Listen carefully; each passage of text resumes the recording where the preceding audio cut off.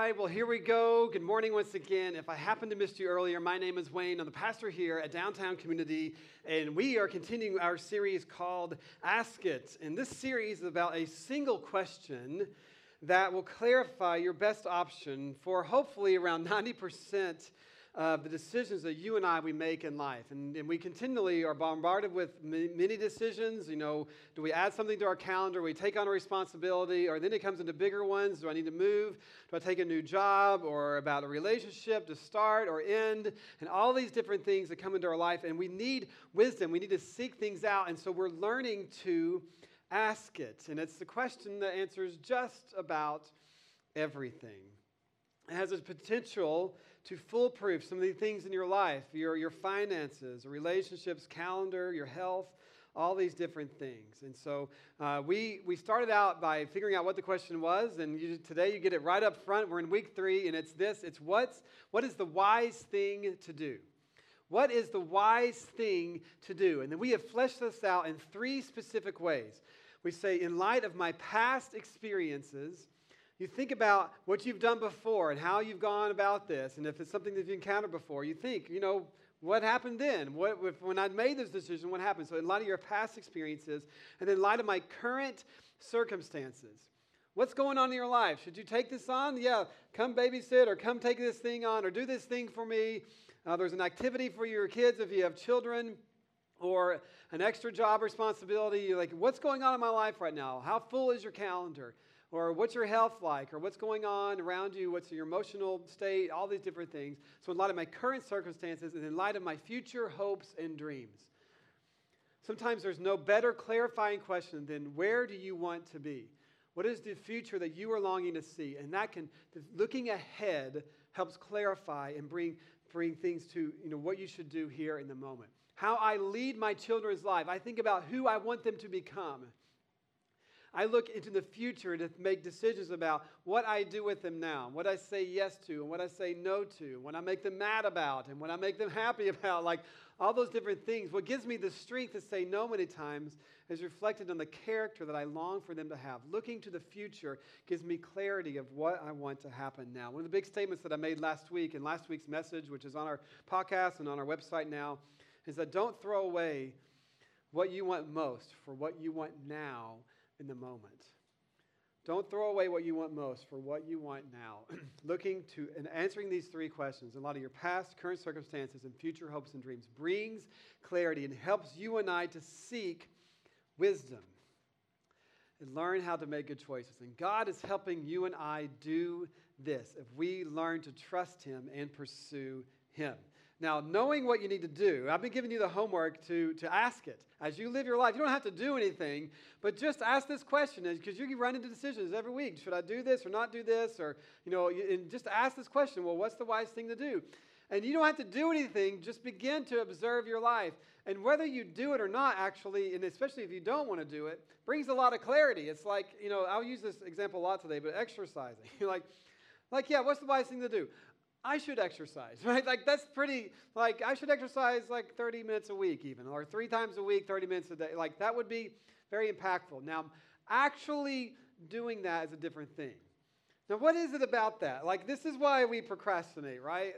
I was thinking about college when, in college we have this habit where, just so many amazing opportunities are in front of us with friends and other different things, and then you just kind of put studying off. Well, if you know anything about me, I actually have a music degree, and so for me, procrastinating when it came to that degree was a little harder. So it's not like you had a test. So if I was taking a history class and I was cramming for that test the night before, I could probably survive that okay. But in music school, you actually have to perform at the end of every semester, and you have these pieces you have to have done, and I was doing this on piano, and there was one semester where I just got a little too distracted, and I was just kind of procrastinating a little more than I should have been. And I got towards the end where I had to perform in front of, essentially for my final, in front of my professors. And I was like a week and a half out. And this is beyond, 2 hours before a final would start in any other class. A week and a half out, I began to panic. I was like, oh no. And I began to have to practice nonstop. And I remember the week before, and there was one night I practiced 6 hours straight. And the only reason I stopped because it was midnight and the building closed. And I was cramming. I had procrastinated, I was cramming. And it is stupid. I don't know how I made it through. I somehow got a C. I made it, and I got a C on that, on that class or whatever, the subject field. And so the problem with that was my major. That was like one of the main components, and it set me back. But I made it. Have you ever heard the phrase "C's get degrees"? Right? Like I didn't end with a C, but man, I remember being devastated. But I was like, I will never do that again. Like, I don't know, I've been to some dentists and doctors where I was like, that was a C. Like, what's the difference with a doctor who gets a C? What's the difference between a med student who graduates with a C versus an A? It's not. They're both a doctor. That's bad. I totally messed up that joke. What do you call a med student with a C? A doctor, right? So, anyway, what is it about procrastination? And then we get done, I'm like, I will never do that again. Why? And made it so hard on myself, and I suffered the consequence of that. And so how do you actually begin to take steps? So we're going to try to cross that line today to help us understand this. And so we've been doing this asking. And so really today we're going to begin to talk about one specific area that's so important, and this is a very impactful message for me. I need to hear this as much as you, and I heard these principles years ago. In fact, I heard, talking about time and the way that we are today, I heard this over 7 years ago now, and I began to make changes then. And so what I want to do is start us with a scripture, and we're going to learn to ask this question related to time. And I want to start with this passage, this phrase, this scripture from Job. And I don't know if you know much about Job. If you haven't read a ton of scripture, you probably have heard of him. Even if you're someone who's never really pursued God at all or any kind of way, if you don't consider yourself religious, you've probably heard of Job. I heard of a play that was done with some celebrities last year or the year before, and they just went through the book of Job because it's actually a very poetic book. And if you don't know the story of Job, Job was someone it was really early on in time, and he was considered to be a righteous man, and God had blessed him, and he was very wealthy. And so essentially Satan comes to God and says, hey, he only follows you because he's got it good. And if he loses all these things, he'll curse you. He'll walk away. And God said, no, he won't. And God allowed Job to go through tremendous suffering. He lost his family. He lost his livelihood, his crops, all these different things. And it caused him to struggle with God, but he never abandoned his faith. And in the middle of this struggle, and he had all these arguments with neighbors and conversations because they were trying to care for him. But then it was a fascinating passage. And eventually God steps in and speaks with incredible wisdom. But in Job's lamenting, he says this. This is Job 14:5. He says, a person's days are determined. And you have decreed the number of his months and have set limits he cannot exceed. That's a profound statement. A profound statement. He had not abandoned his faith. His faith was actually very intact. He understood and knew who God was. And he was struggling. And this is him saying this. He's like, please. From his perspective at the time, he was saying this because, listen, he understood my days are numbered. But to say this out loud and to understand this really is an incredible statement of faith and belief in God. And we understand that he is unlimited, but we are. We have limits that you and I can't exceed. And so we can overeat. I'm guilty of that. I love ice cream, and it's hard for me to stop, right? We can overeat. We can overspend. You can even go into debt for whatever you need. If you got something you can leverage, you can overspend. You can overachieve. That's probably all of us here today. The reason we're here in this city is that you can overachieve, but we cannot overlive. You can't overlive. You can't get back the time that you've wasted, and you can't get any more time that you're going to have on earth, and we don't all really know what that is. So you can make more money, you can make new friends, but you cannot do that with time. We're good at counting our money, You can't count your time. We don't know.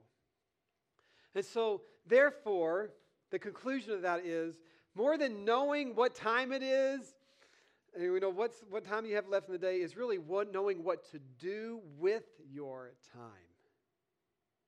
It doesn't matter, what time it is if you don't know how to use your time wisely. And this is what I love. When we look into Scripture, it is imploring us how to understand we need time. Everything around us in our culture and our world is longing for us to build palaces, to get things, to acquire wealth. And in and of itself, it's not bad to have things, and it's not bad to have money and all those different things. But everything around us is pushing us to just build, build, build. And God is showing us that what we need is time. We're learning to build palaces in time. I heard that said when I was reading about rest, a book about rest several years ago, and it's a beautiful phrase, learning to build palaces in times. So what I want to do today is begin with 4 things all of us know about time.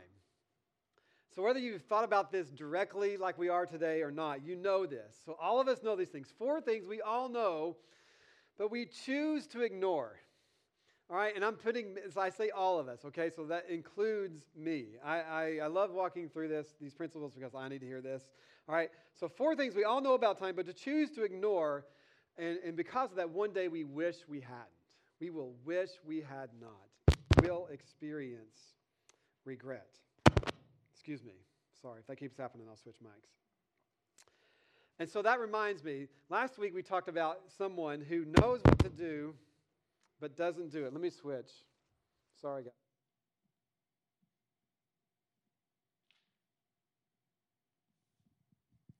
I like this mic better because my voice sounds really deep with it anyway. So here we go. Last week, I talked about who's a person that knows what to do, but doesn't do it. Do you guys remember who that person is? It's a fool. So I just thought I'd cheer you up before we get started on this. It's stuff that we know to do that we choose to ignore. Okay, so 4 insights that help us determine how to use our time wisely. Okay, the first one is this, and this is really the foundation of it all, is time over time. Investing small amounts of time over time is cumulative. It's like a snowball. You do something, a little bit of something over time, every day or every week. If you do this, and you can do it in small amounts, but you do that over time, it adds up. It's summative. It's a fun word to say. It accumulates. All right? So an obvious example will be exercising. That's something that we all kind of understand. So this is a principle we all know. If you just do a little bit of exercising, if you try to overdo it, you'll hurt. But just a little bit over time adds up. If you start to eat right, just doing one simple thing a day, right, over time. You brush your teeth at night. Small things over time adds up. It accumulates to good habits. So it can be, spending time with God in prayer or reading Scripture, doing things that brings you into this relationship with Him. Small things over time makes a big difference. And so that's a principle of time. We all get that. The problem with this principle is there's no benefit to one installment. So one instance of whatever it is. So you do it one time.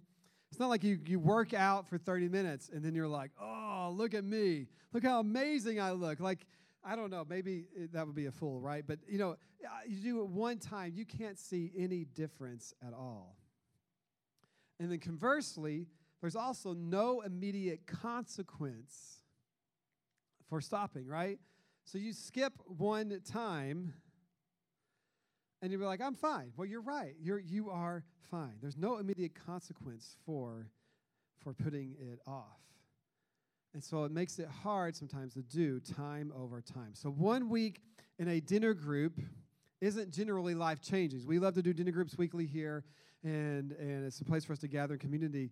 But if you do this over time, it begins to impact your life in great ways. So attending one church service isn't generally life-changing.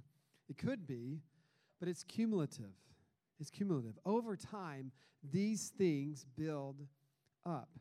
They build up. This is why we do something and it didn't feel great or amazing. And so we just kind of put it off. Or life gets busy and it's easy to drop something.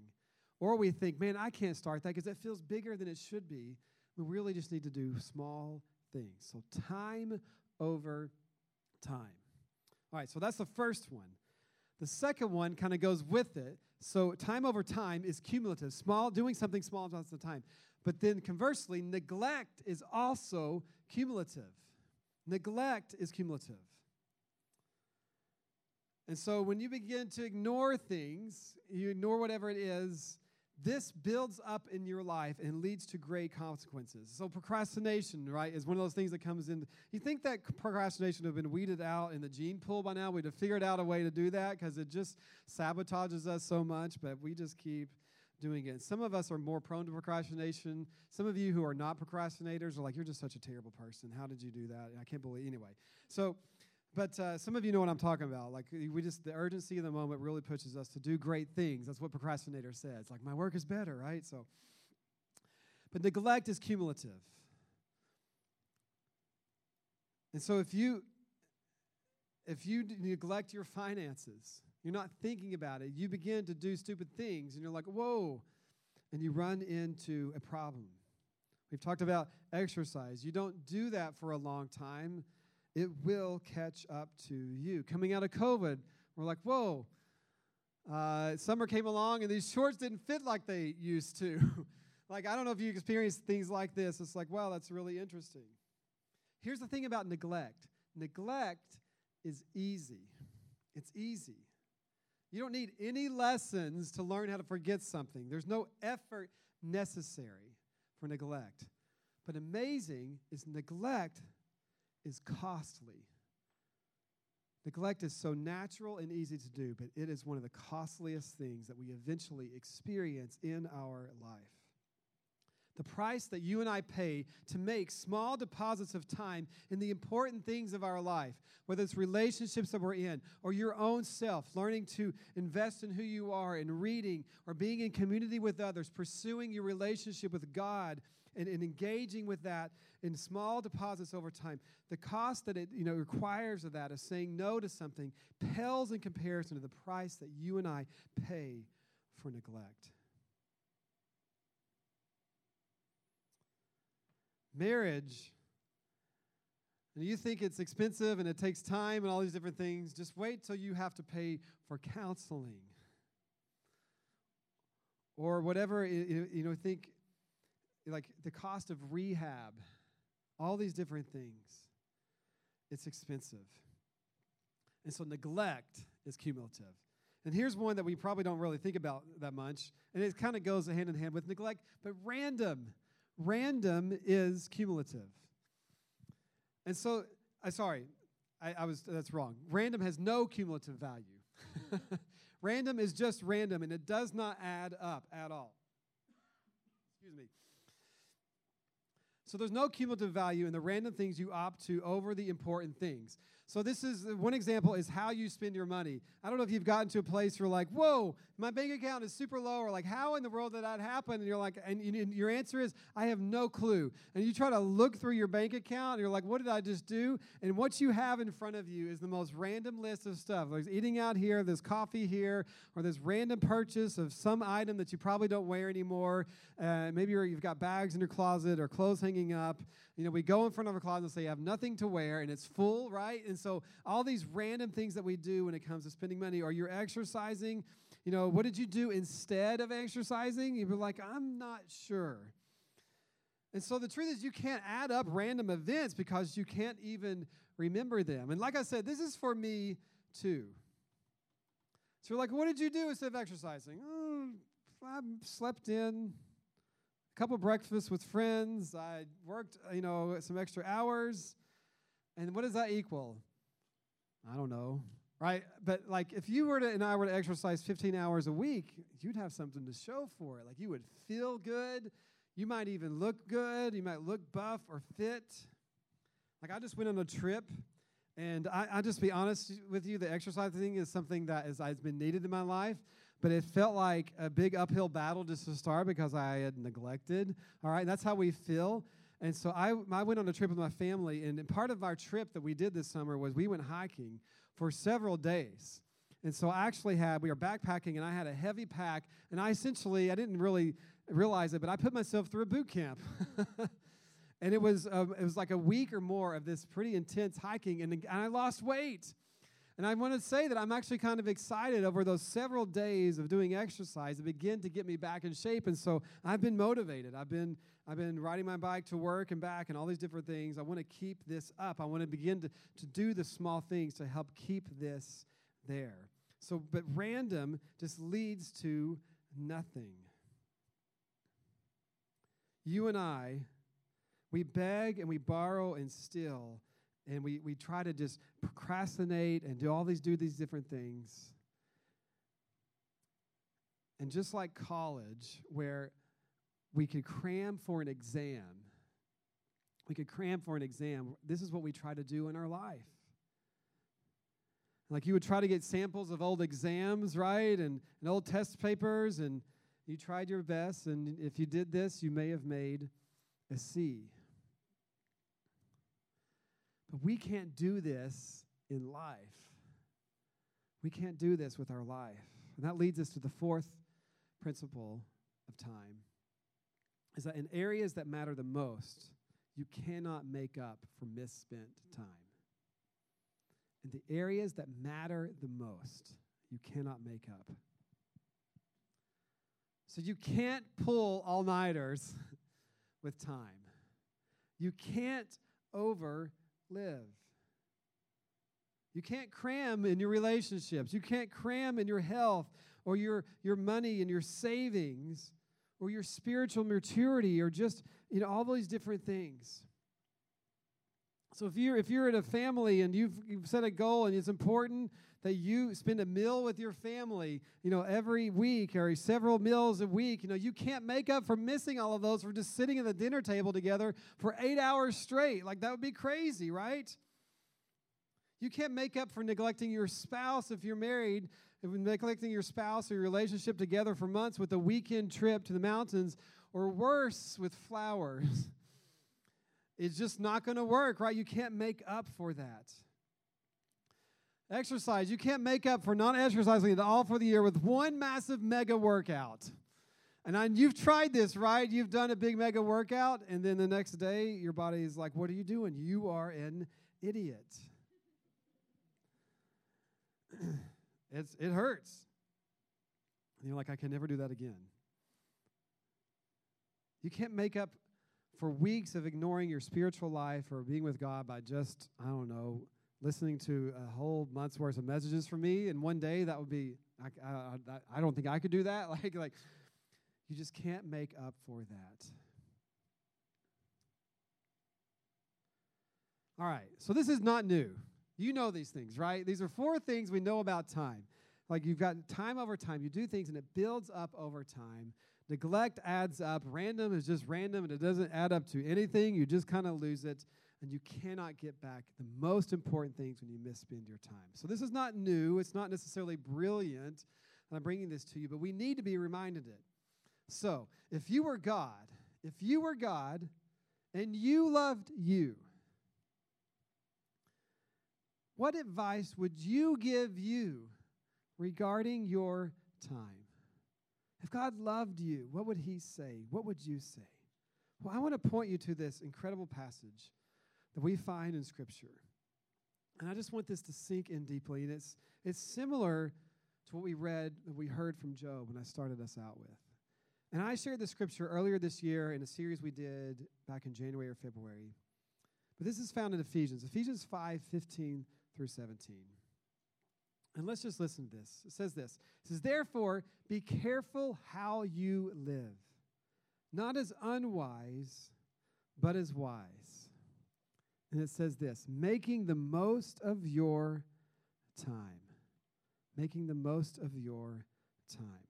This is originally written in Greek. And the words that were used here were words that would have given a monetary visual. And so some English translations will say, redeeming the time. I love that. Like it is like a commodity for you and I. We redeem the time.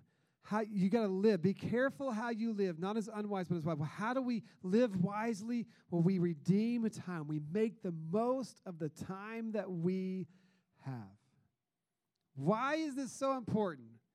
It says it in the very next phrase. It says, because the days are evil. Because the days are evil. All right, so, that seems like very dramatic. You're like, wow. It's true. What does that mean? Because the days are evil. It means the cultural flow of everything around us is pushing us towards the random in our life. The culture around us is just always going to push you to the urgency that will lead you to neglect, the things that will lead you to your destruction. God is saying the world will lead us towards these things that are not life-giving if we are not careful. So be careful then how you live, not as unwise but as wise, making the most of the time. We redeem the time. Why? Because the days are evil. And then it says this, so then do not be foolish. Do not be foolish, but understand what the will of the Lord is.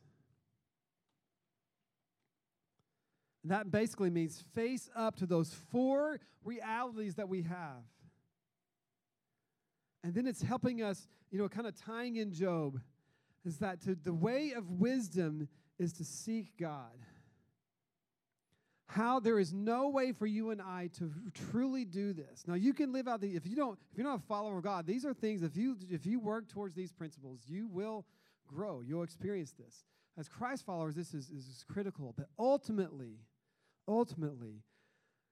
God is the one who gives us true wisdom and helps us with our time. As Christ followers, there are things that he asks us to do that we will probably have to say no to something. But we do it because we understand he is ultimately the path towards wisdom and life. So don't be foolish, but understand what God wants you and I to do.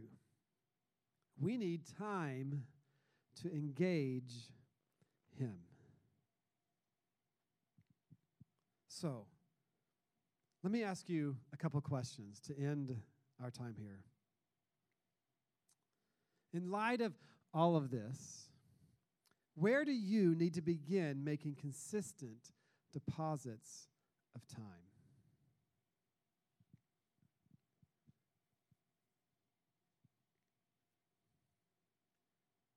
What are the most important things in your life? You do time over time.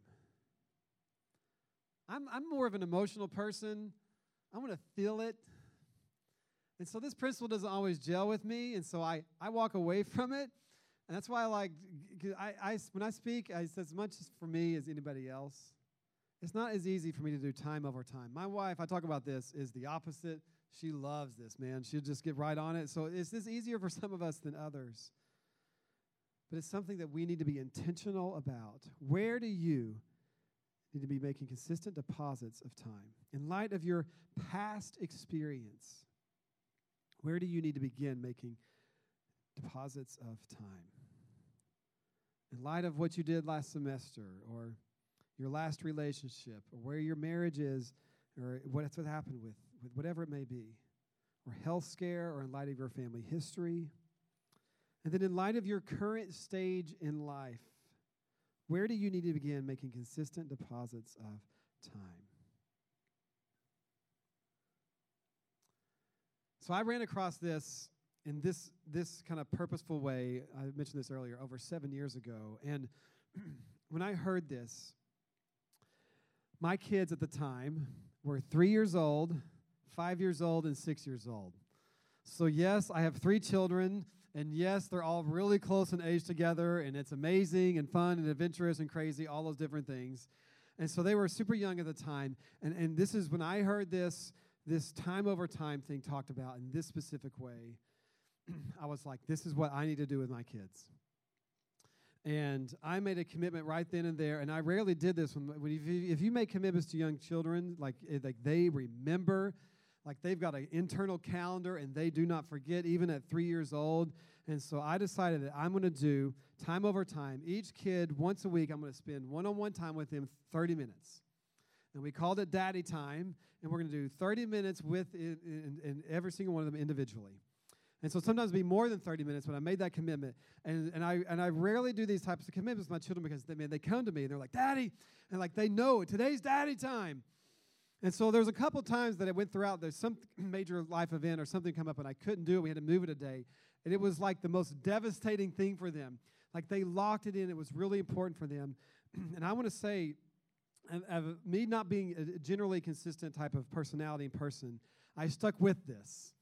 And I did it for 5 or 6 years straight, almost every single week. Now, obviously, there were some hiccups that would happen every now and then, but it became an expectation. And we couldn't come before you today and tell you what happened in 90% of those times. I know we went to Short Grain a bunch and got Rice Krispie treats there.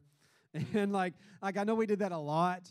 But we would do something. We played toys together, whatever it was, from 3 years old for one of them, for 6 years at least straight. And it was hard. Like I would have to leave work early. They went to bed early at that age. And there was the very beginning of our church when DCC started. And so I was incredibly busy. There's a lot of things demanding of my time. Or I would just be tired, just straight up lazy. Like there would be some weeks where I just didn't want to do it. And that sounds like the worst statement, by the way, ever. But we're all fallen people, and we're broken, and I just wanted to come home and lay in the couch and just veg out and watch something. There's just something, there was something in us that'd be like, I just don't want to do this. But that's what kids are helpful.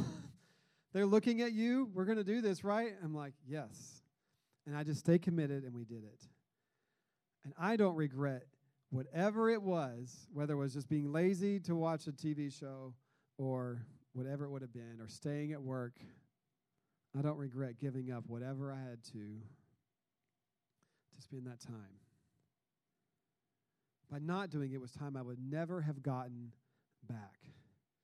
And I'm so thankful for that.